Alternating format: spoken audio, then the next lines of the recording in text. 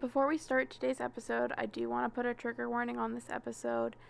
There will be talks of depression, anxiety, personality disorders, self-harm, suicide, losing loved ones, and abuse in the home. Please listen only to where you feel comfortable. If not, please stop the episode and watch or listen to one of the others, because this one is going to be a lot.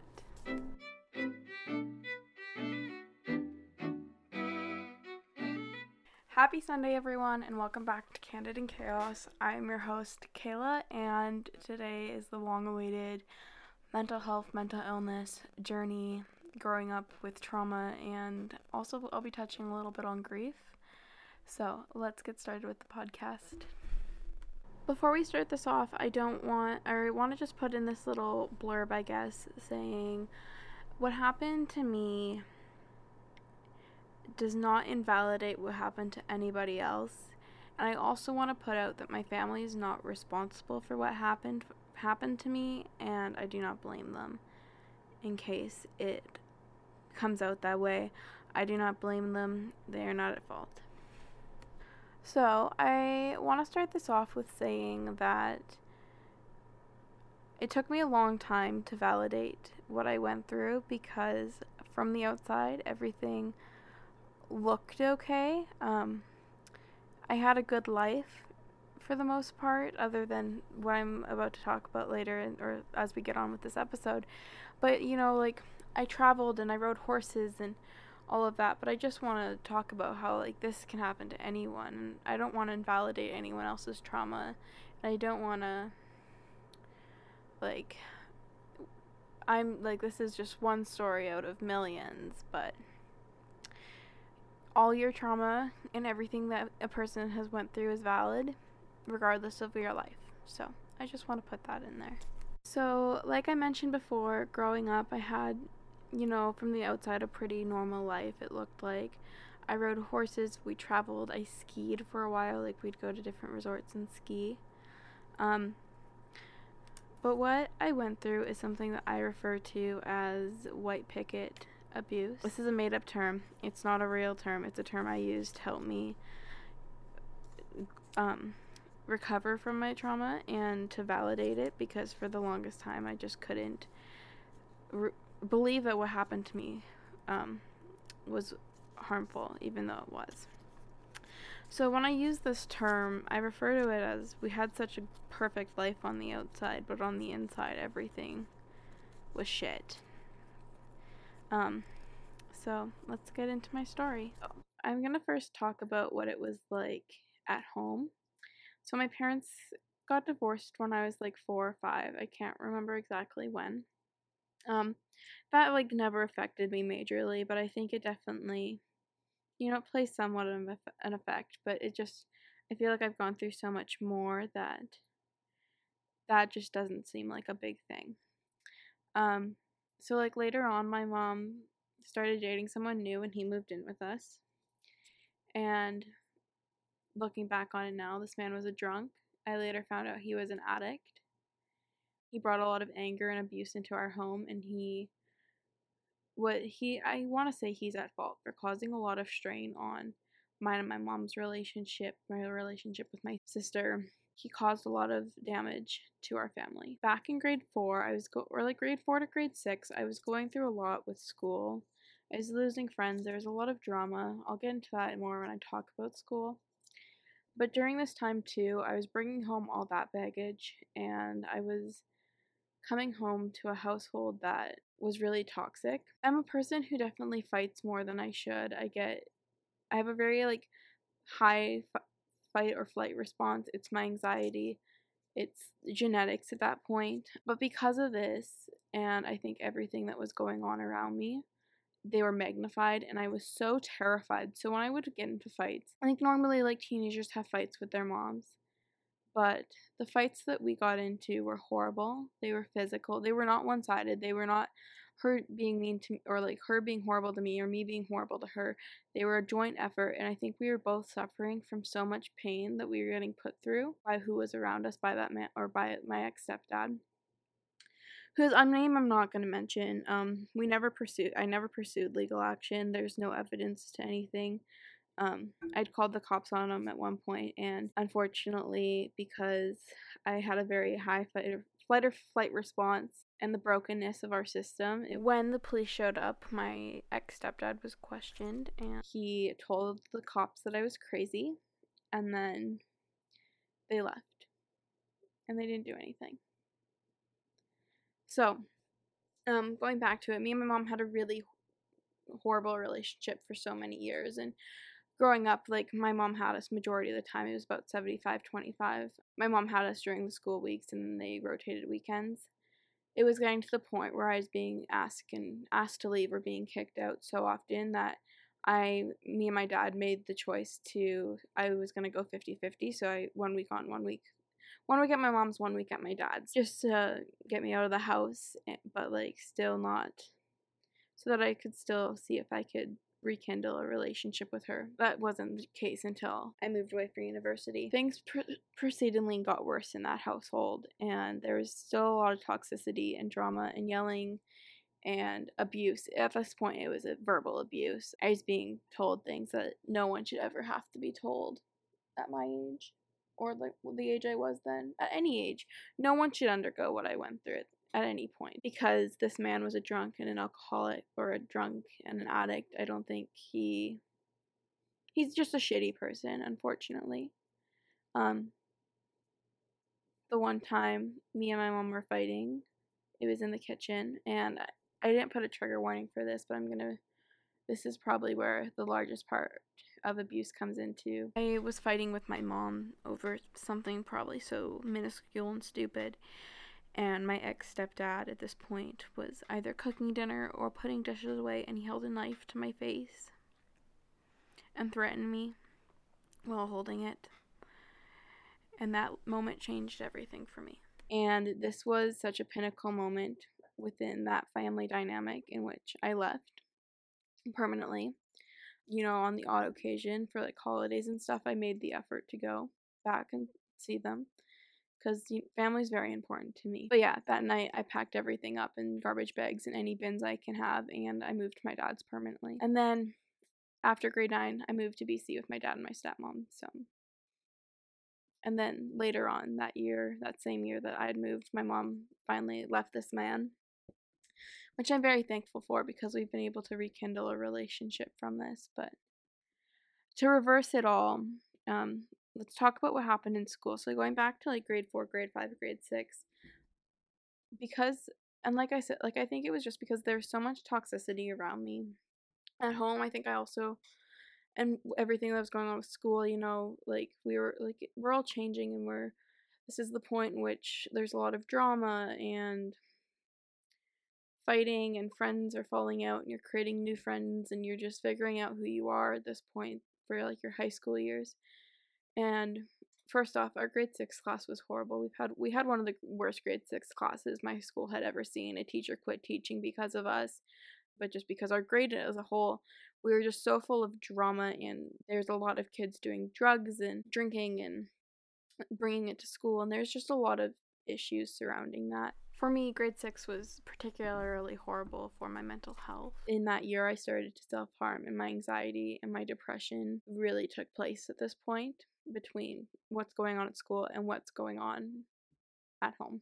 So I did start to self-harm, and I think the worst part is this is around the time in which it was a trend, people would talk about it. It wasn't like, no one ever really knew up until, like, I think I started telling people at the end of grade 7 what I was going through. But I was just seeing all these other girls doing it, and I was like, you know what, I might as well too. I've got all this pain. And that doesn't excuse it. I had a self-harm addiction for many years, probably up until grade 11. I relapsed a few times throughout high school. So, going into grade 7, things, started to get better, but there's still the same drama. There's issues at home. At this point, I'm in therapy. I'm getting a little bit of help because I opened up to my stepmom about my anxiety. The other stuff no one knew in my family about.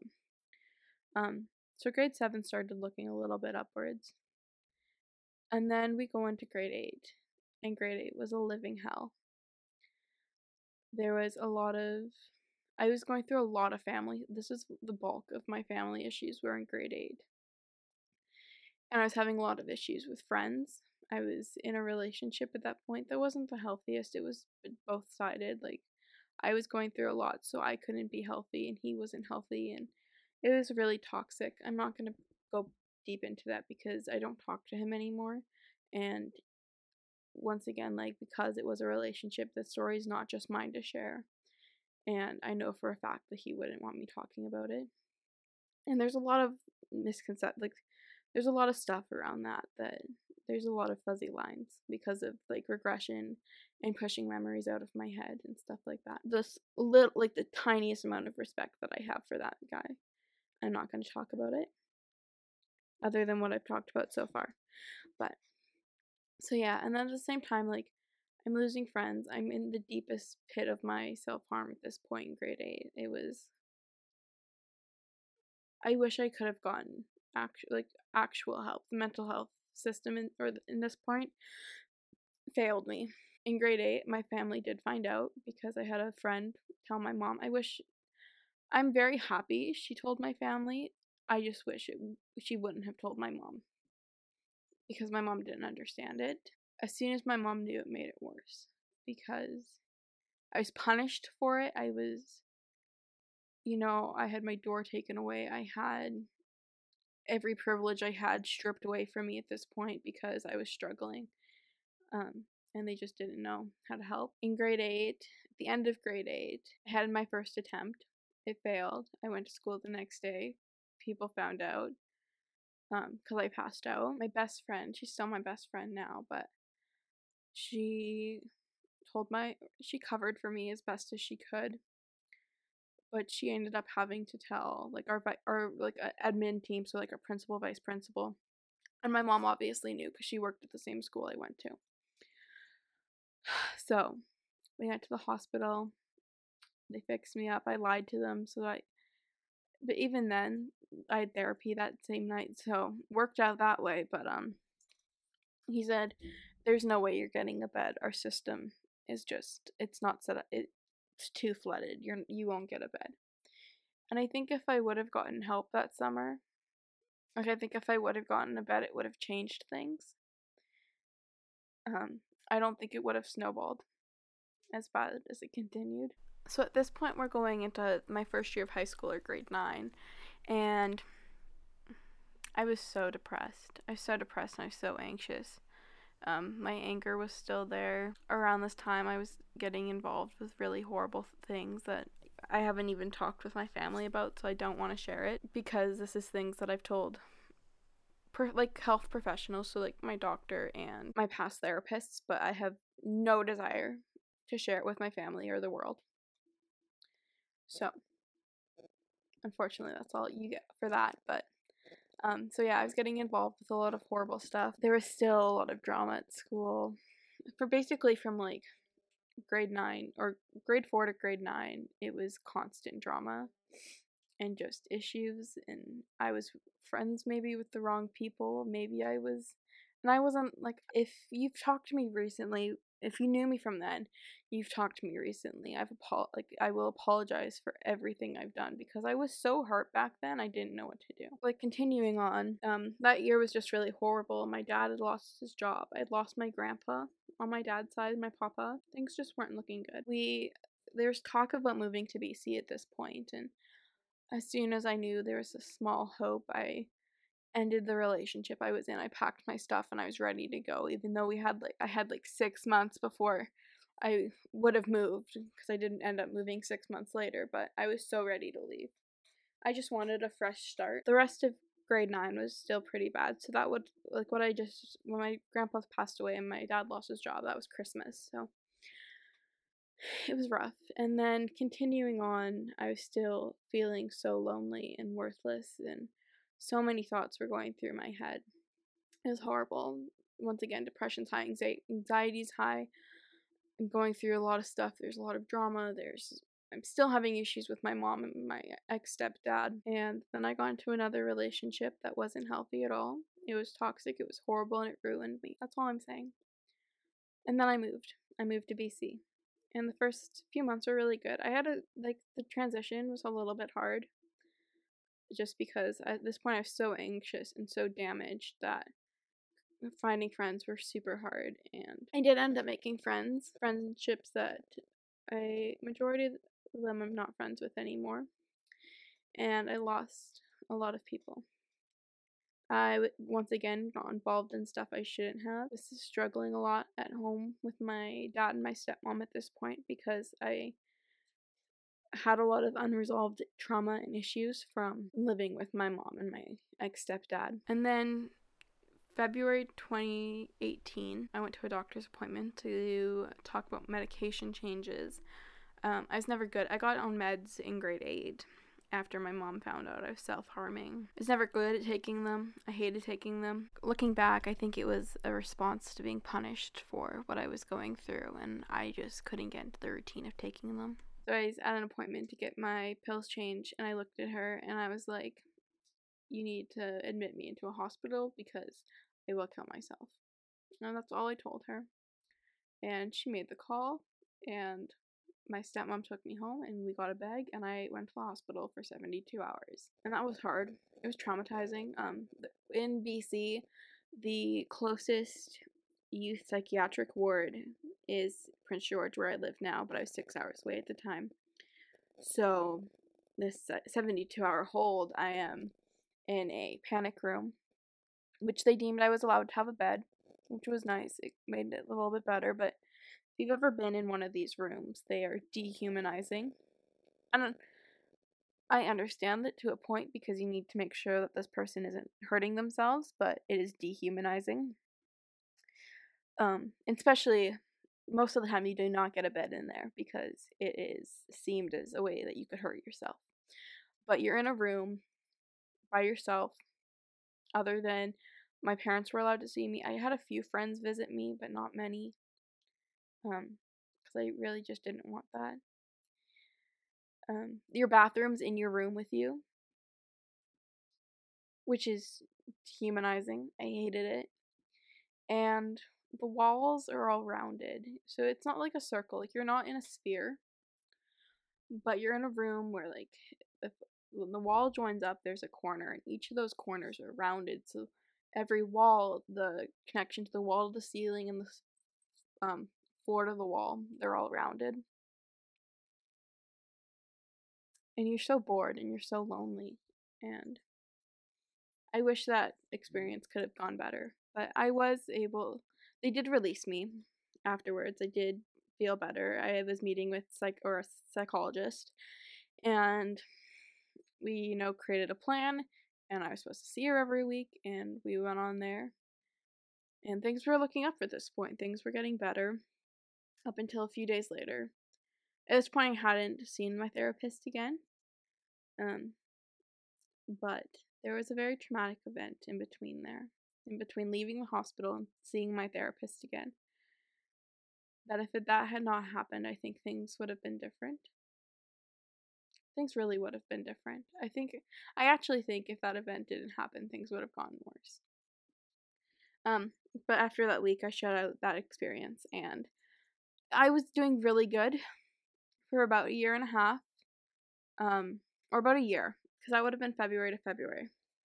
So I was doing really good. I was still kind of fighting with my parents, but I think at this point it was just teenage drama. And then came grade 11, and this year hurt. That year hurt. We had a little bit of a drama. I had an issue with one of my really close friends, and we had a falling out, and then we were friends again. Later on, that friend got really sick. It's not my story to tell, but he got really sick with, I want to say it was influenza and a staph infection. He was flown to Vancouver, and he passed away there. That's so hard to go through. When I lost my grandpa, it wasn't as hard because he was older. Even then, it was a surprise, so it was hard, but losing a person who I consider to be a brother to me at 17 hurts like hell. It still hurts every day. Never grieved properly for between 6 and 8 months. For many months, I did not admit to myself what happened. I had in my head he would come back, and he never did. And I remember having the realization. I was with one of his friends, and we were driving around just kind of talking about it because I never grieved. And it just hit me. like a truck of what had happened. And I think at that point my grieving process started, or I moved out of the denial phase. I had realized what had happened. And then I don't know if this is very common. I've never looked into it. Once again, I've never asked about it. But the friend group that I had, that we were friends with him, fell apart afterwards. It completely crumbled. We were all trying to process this, and we all had other things going on in our lives. And I'm not friends with any of them in that friend group anymore. There's one person I talk to on occasion because she lives in Prince George and we go to the same school. We all went our separate ways, which is hard because I still struggle with his passing because I never grieved. And I'm going back to therapy starting this Friday. So I'm hoping I can find some tools and get some clarity in what's happened. And so we're moving into my grade 12 year. And grade 12 was such a blur. My first semester was okay, and then my second semester, I was so depressed. I was struggling at home again with my dad and my stepmom. I think I was regressing into, and I wasn't dealing with the trauma I had gone through, and having my friend pass, it cycled everything through again. I was drunk for majority of grade 12 year. I skipped a lot of class. I still pulled off graduating, but going through like spring break, graduation, and prom, I was so numb during it, I couldn't enjoy it, which is really unfortunate. And then I graduated, and school ended, and one of the worst summers of my life happened. I ride horses, and I didn't ride horses for my entirety of my grade 12 year because I was so depressed and I was so disconnected from everyone, and no one was seeing it. And it's really unfortunate. I really hate to say this because maybe I'm seeing it wrong, but it just felt like I was on the back burner of everyone's plate. No one was seeing what I was going through. I don't blame them because I didn't open up, but no one saw what was going on. That summer I had a third suicide attempt.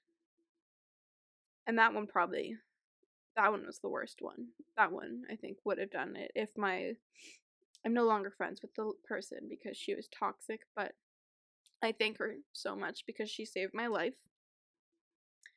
I think I would have died that night. However, I begged her and I begged her and I begged everyone that knew that I wasn't going to the hospital. I didn't want people to know because I was going to move to university and life was going to be okay. I think if I would have gone to the hospital that summer, I would have gotten so much more help and I would have bettered myself so much more. And after that, I never told my family. I just not forgot about it, but I moved on. Left for university 2 weeks later and started a new life.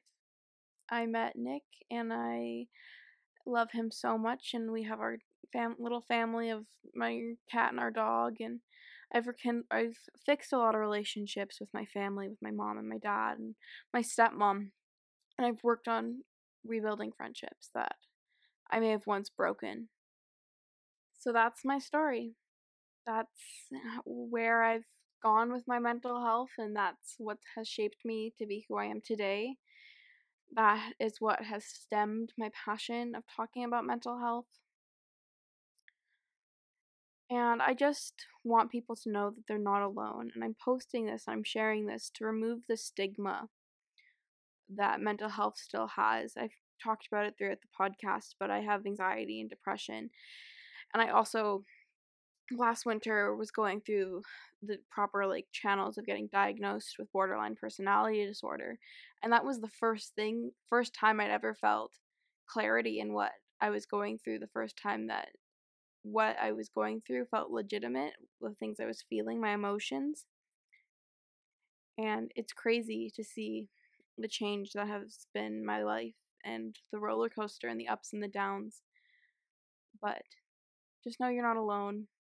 If you want to share your story, share your story. It helps fight the stigma. It helps other people realize that they're not alone in their fight. I survived it. You can survive it. So, Thank you guys for listening so much to this week's episode of Candid in Chaos. I'm hopefully going to do like a mental health Q&A if you guys have any questions. But next week, I will probably get back to just doing some more light and airy and happy episodes. The next two will be, I don't know what the next week will be, but I know Valentine's Day weekend, Nick's going to join me on the podcast, and you guys can ask him questions, and I'll ask him some questions too. So I'm excited for that. So please go check me out on my podcast Instagram, which is at Candid in Chaos. Check out my personal Instagram, which is Kayla Louise Hearn. I might start doing TikToks. I don't know. I posted one the day I'm recording this was Saturday. And I don't know. It makes me really nervous, but let's see what happens. So thank you guys for listening, and I'll talk to you guys next week.